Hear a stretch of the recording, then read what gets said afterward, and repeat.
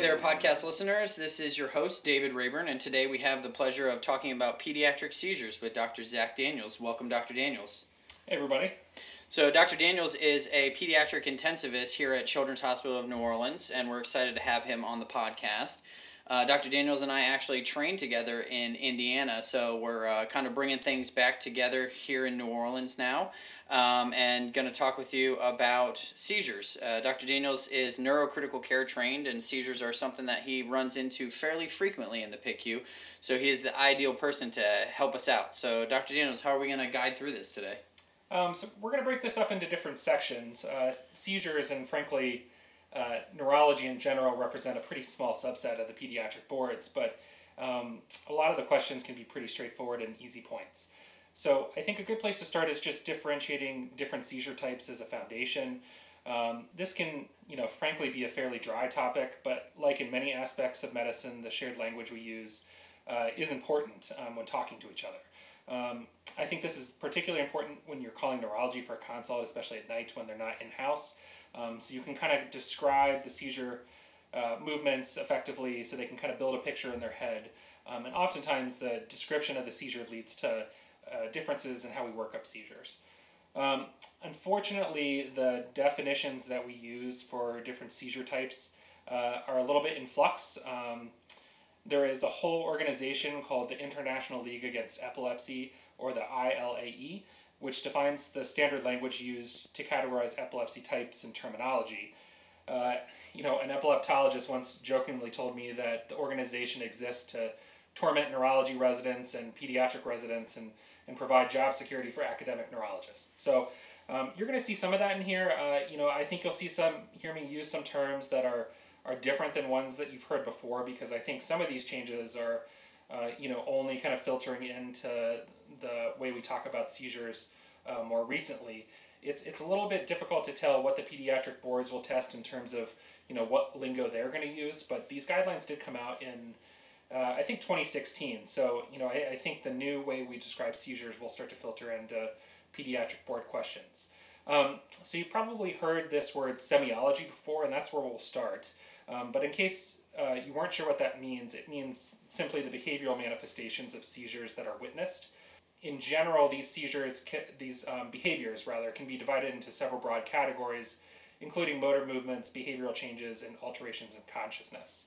You can then get more specific in terms of different somatotropic modifiers such as left, right, face, arm, leg, etc. to describe the movement for more precise localization. Keep in mind that these definitions have really little to no influence on how we treat a seizure in an emergency situation, and we'll certainly talk about how we treat seizures and status epilepticus later in the podcast. But I thought it would be great to start with some kind of foundational terms with how we approach treating seizures. I think that's very, very reasonable, and I will do my best to remind you that this is a pediatric board review, not a fellowship board review. Sure. So we'll kind of bring it back together. I think ultimately we may end up splitting this into a kind of diagnosis and treatment podcast. So the treatment may end up being separate, but you guys tune in and we'll figure out how we take it. But why don't we talk about some of that general terminology that you were leading into there? Okay, so I think we can divide this into several classes in terms of how we describe seizures. And I think the simplest place to start is with motor movements. So, you'll hear us describe different things like, clonic movements, for instance, and that's a sustained rhythmic jerking movement. You'll hear us describe things as an atonic movement, and that just simply means muscles become weak or limp.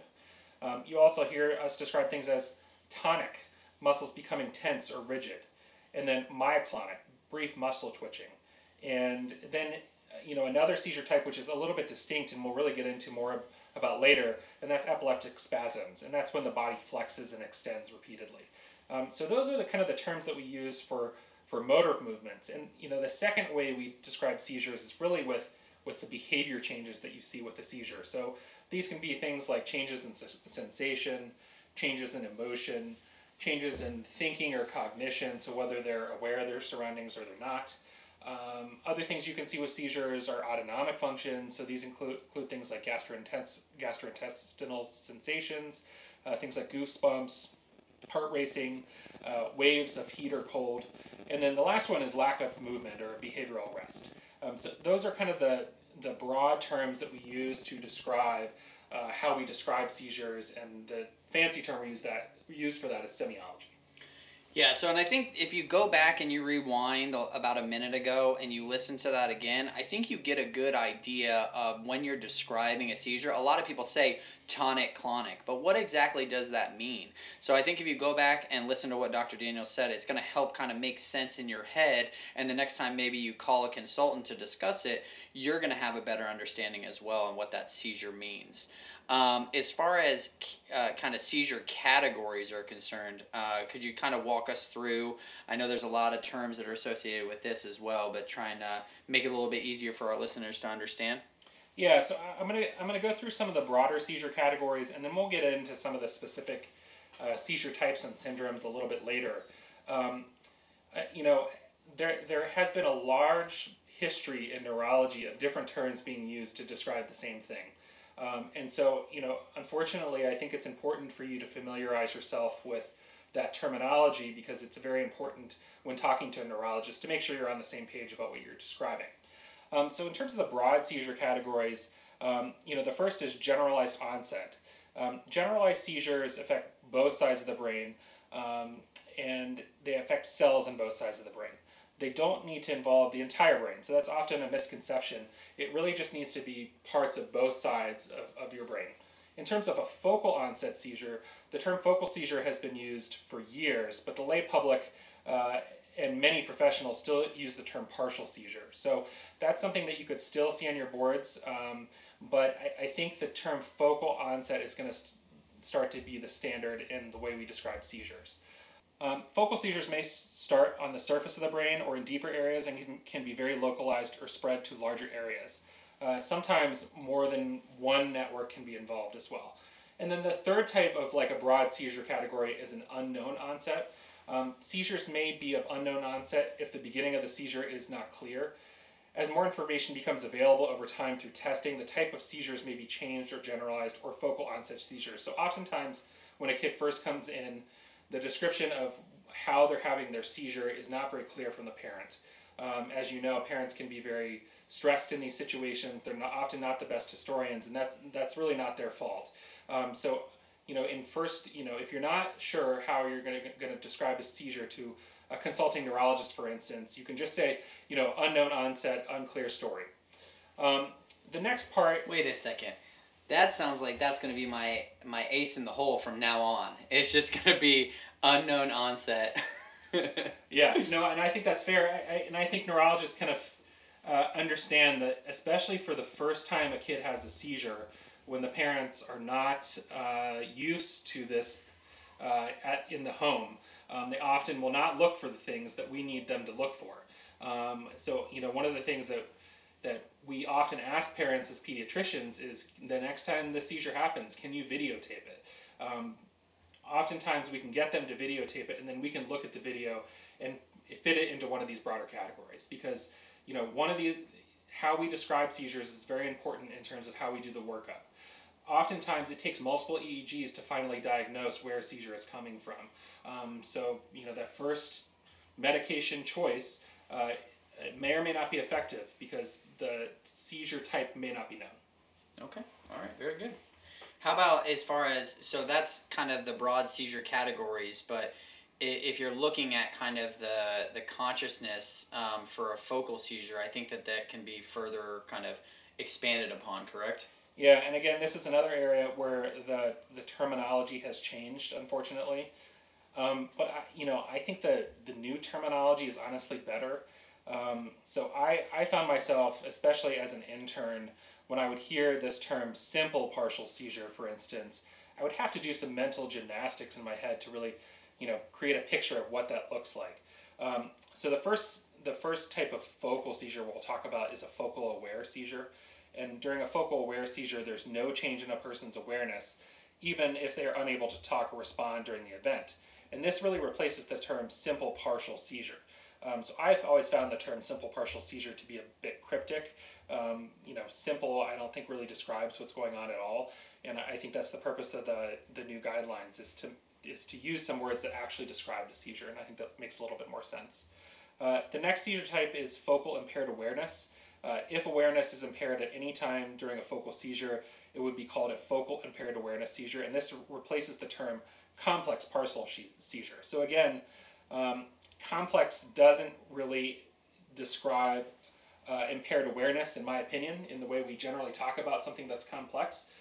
So I think focal with impaired awareness is a much better term, and I think makes a lot more sense. So, I think regardless of which term they choose to use on the boards, if they do use the term focal impaired awareness, I think you're going to know what that means. The third one is basically a combination. So focal to bilateral tonic-clonic. So a focal seizure may start out in one part of the brain with some either impaired awareness or some awareness, and then it may spread to involve both sides of the brain. And generally speaking, when a seizure gets generalized, they become unaware. So usually other changes occur. For example, the seizure may spread to cause body stiffness or tonic movements and jerking movements or clonic movements.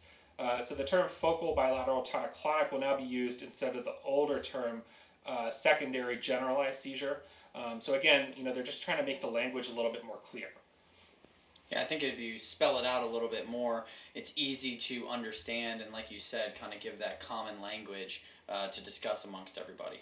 All right, so I thought it would be useful just, because we just described a lot of different changes, to just kind of run down what the old terms were and what the new terms are, just to make sure everybody's on the same page. Sounds good.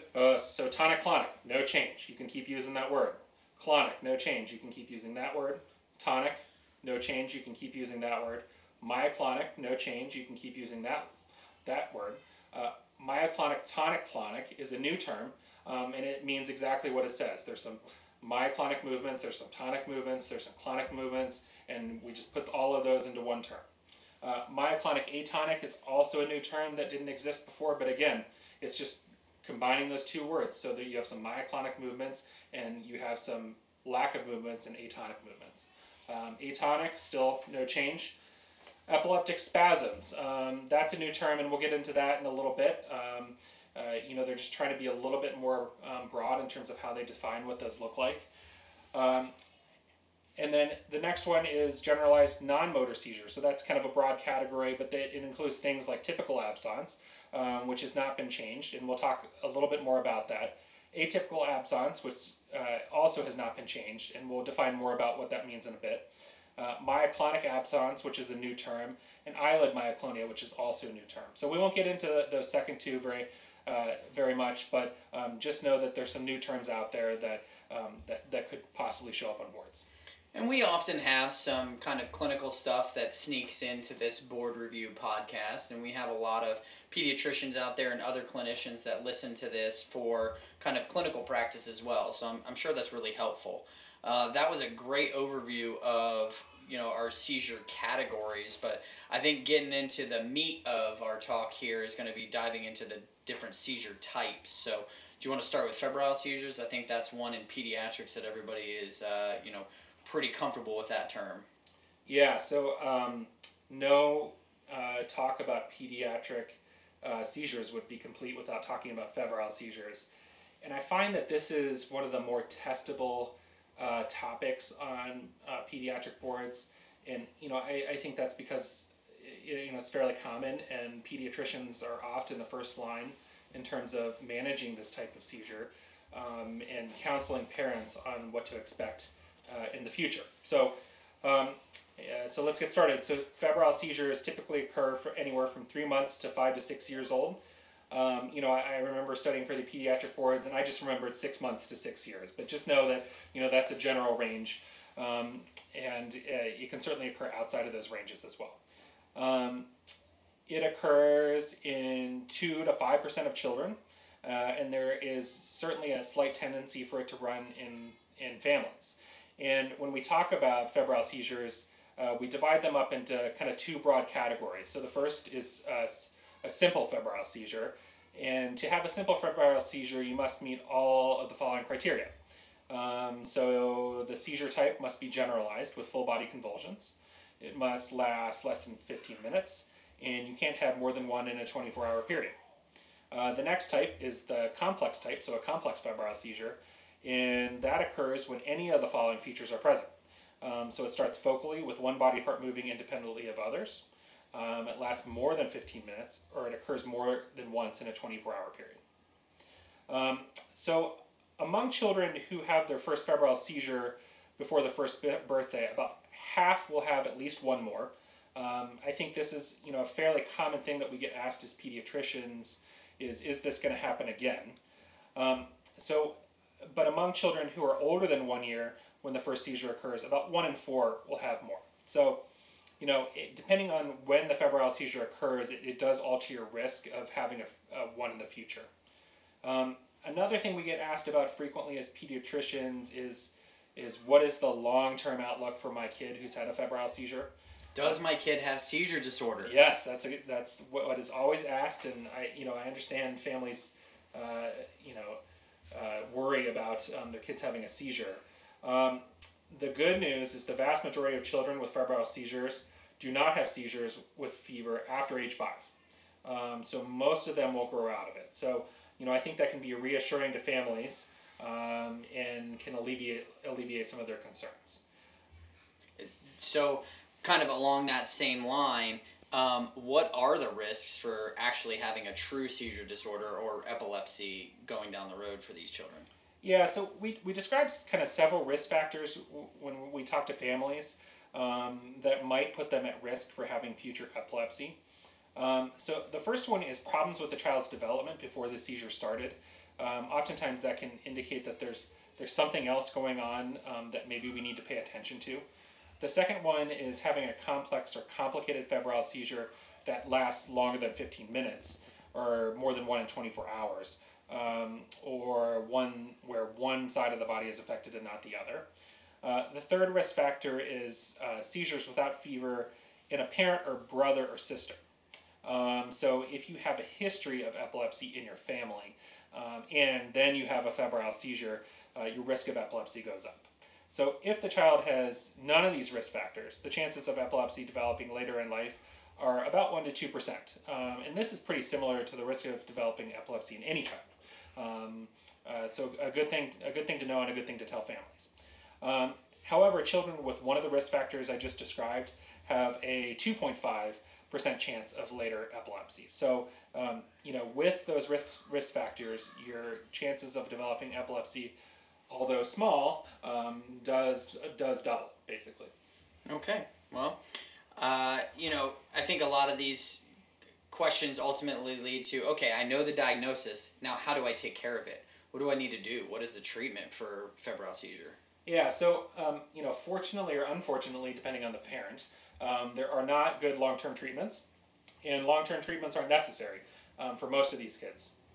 Many kids will have one febrile seizure and never have another one again. MRI and EEG are generally not necessarily unless the seizures are complex, particularly prolonged, or associated with some other illness, that type of thing. The other question that comes up fairly frequently is the concept of fever reducers.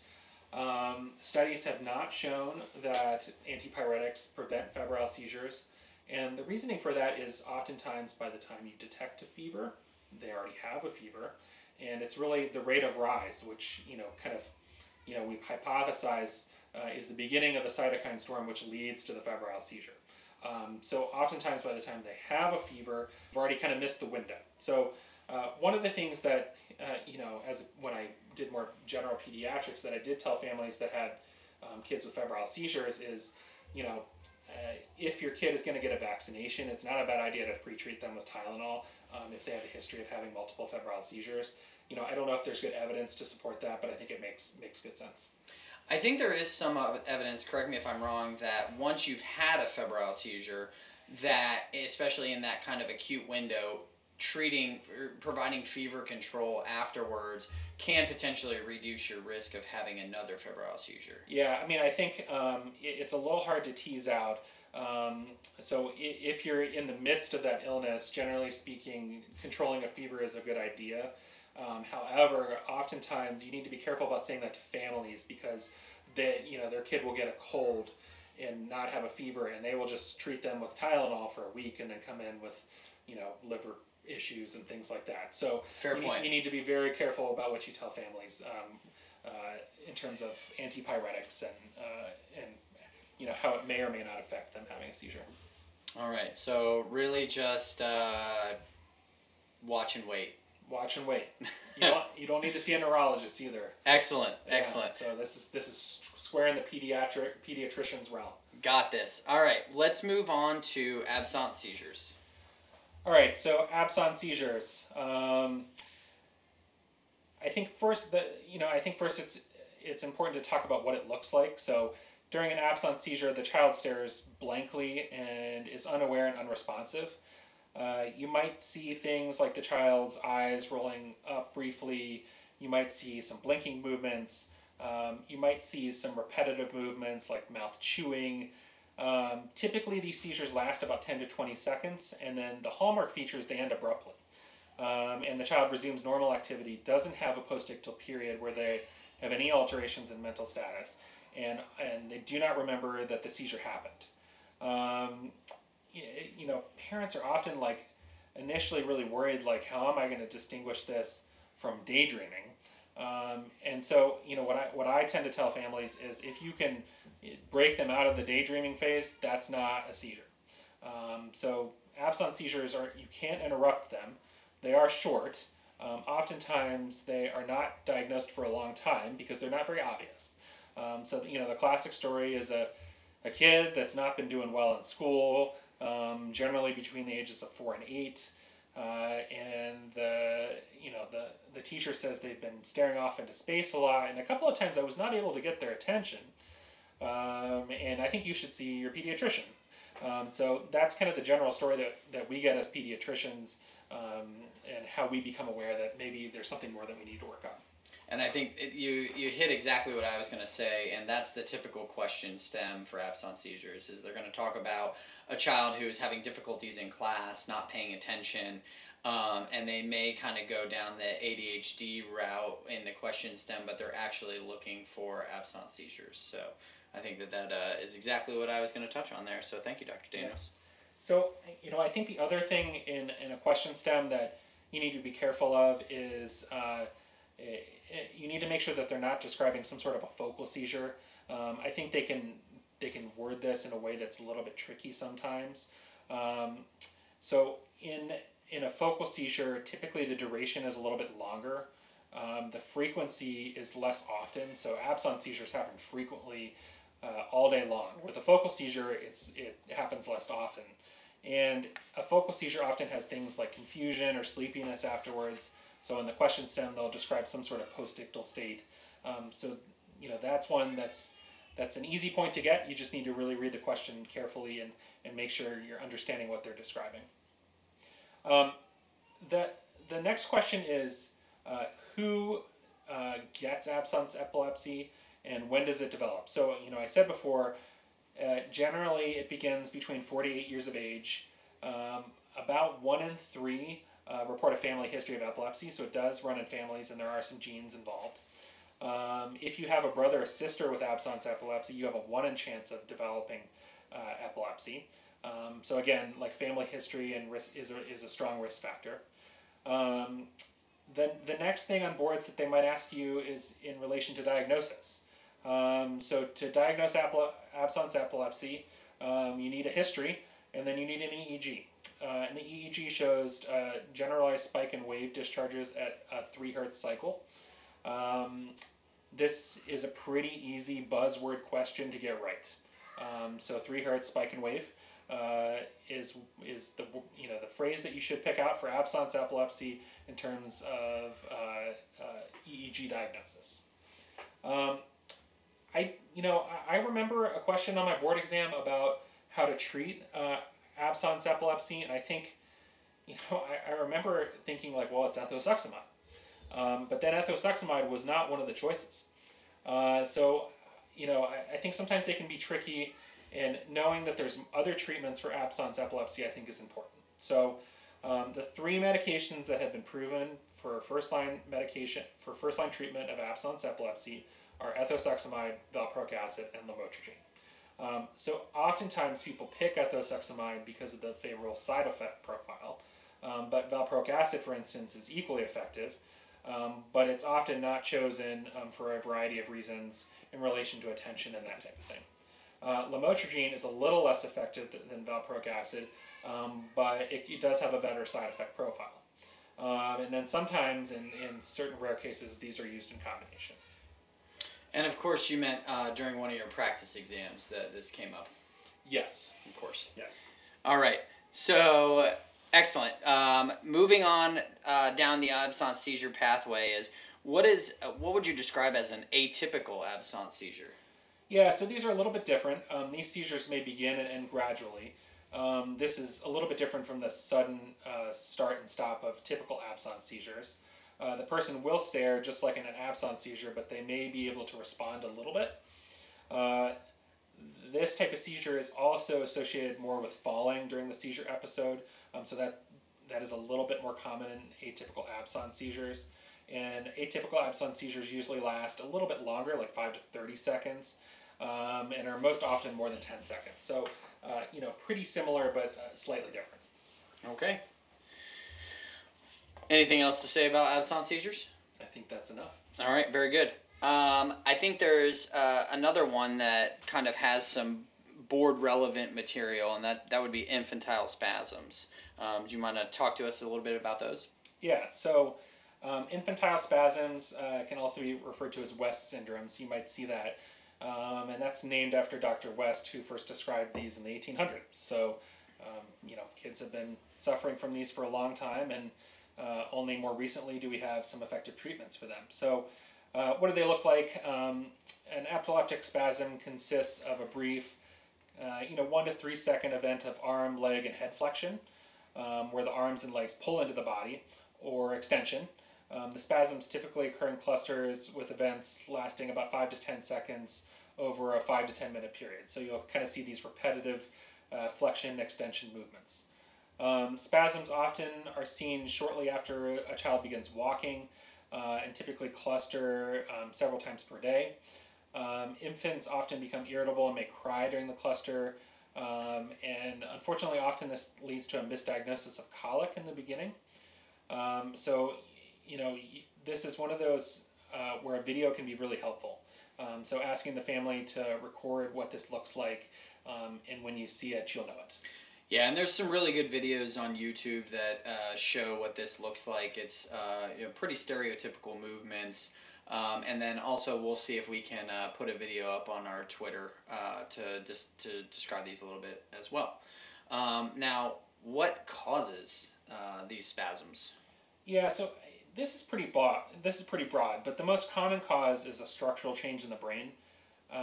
This may be due to things like a prior injury, so things like hypoxic ischemic encephalopathy during birth, a prior brain infection. So, I had a kid who was diagnosed with HSV encephalitis, had multiple strokes as a result of that, and then came in a month later with infantile spasms. So that's kind of a common story, but it can also develop in otherwise healthy kids without any predisposition to this. There are certain kids with genetic and metabolic causes, and there are about 30 genes associated with infantile spasms thus far. Many of them have only been identified in like 1 or 2 patients, though, so there's not like a necessarily distinct pathophysiology for these. It's pretty broad. There is no evidence that family history, a baby's sex, or factors such as immunizations are related to infantile spasms, so just good to explain that to families. And then, as I said before, sometimes it just happens in a normally developing kid with one of these genetic predispositions, and they're off to the races. All right. Well, I think there's a couple other that we need to touch on based on the content outline for the board. So I'm going to go ahead and let you take this next one because I'm not actually familiar with this, so I'm about to learn as well. Yeah, so, I think we'll talk about these 2 distinct seizure types in relation to infantile spasms because they are often related to infantile spasms. So the first one I think we could talk about is Ohtahara syndrome. The new phrase for that is early infantile epileptic encephalopathy, or early infantile epileptic encephalopathy with burst suppression pattern. Naturally. So, as we said before, like the general trend in the terminology we use is to describe the EEG or describe the pathophysiology of the seizure, and that's basically what they're trying to do here. They're trying to get away from naming it after whoever discovered it.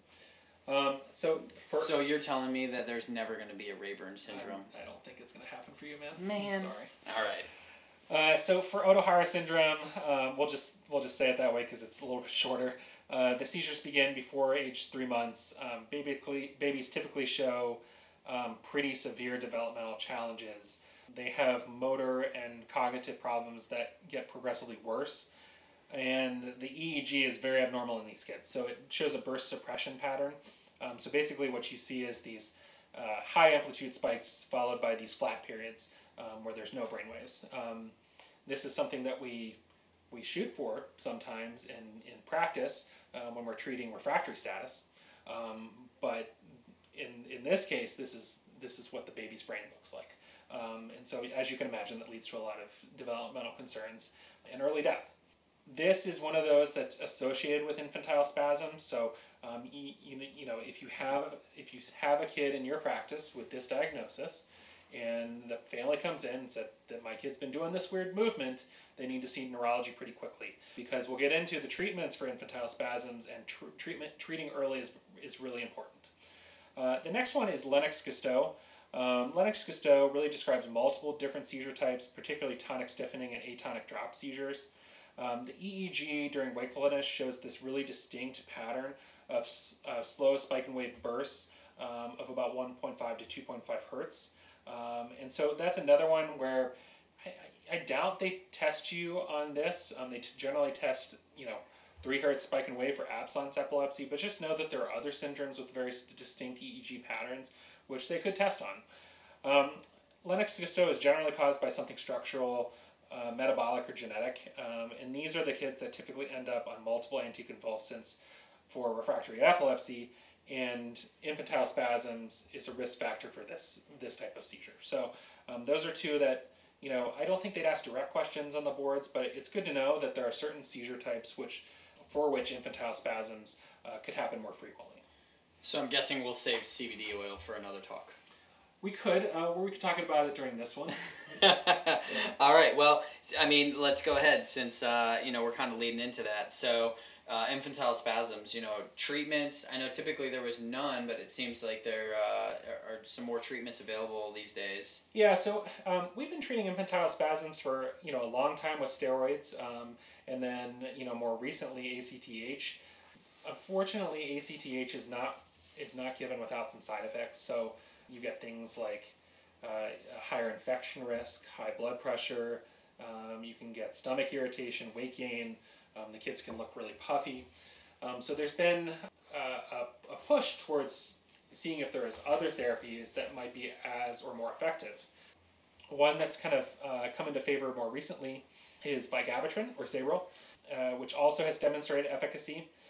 However, it comes with this warning that it can lead to loss of peripheral vision, but that's more when it's used over a long period of time, so it's a pretty rare side effect, but one that neurologists worry about. And then there are some studies going on to see if combining steroids and ACTH and vigabatrin may be more effective for seizure control and improve a child's development long term.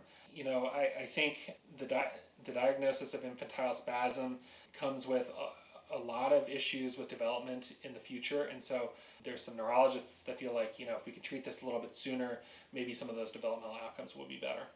Most children with infantile spasms have intellectual disabilities later in life. They have pretty severe developmental delay, and oftentimes this will only get worse if they had an underlying brain disorder to begin with. So going back to the kid I described with HSV encephalitis who had multiple strokes and then developed infantile spasms, obviously you would be particularly concerned about that kid developing in the future.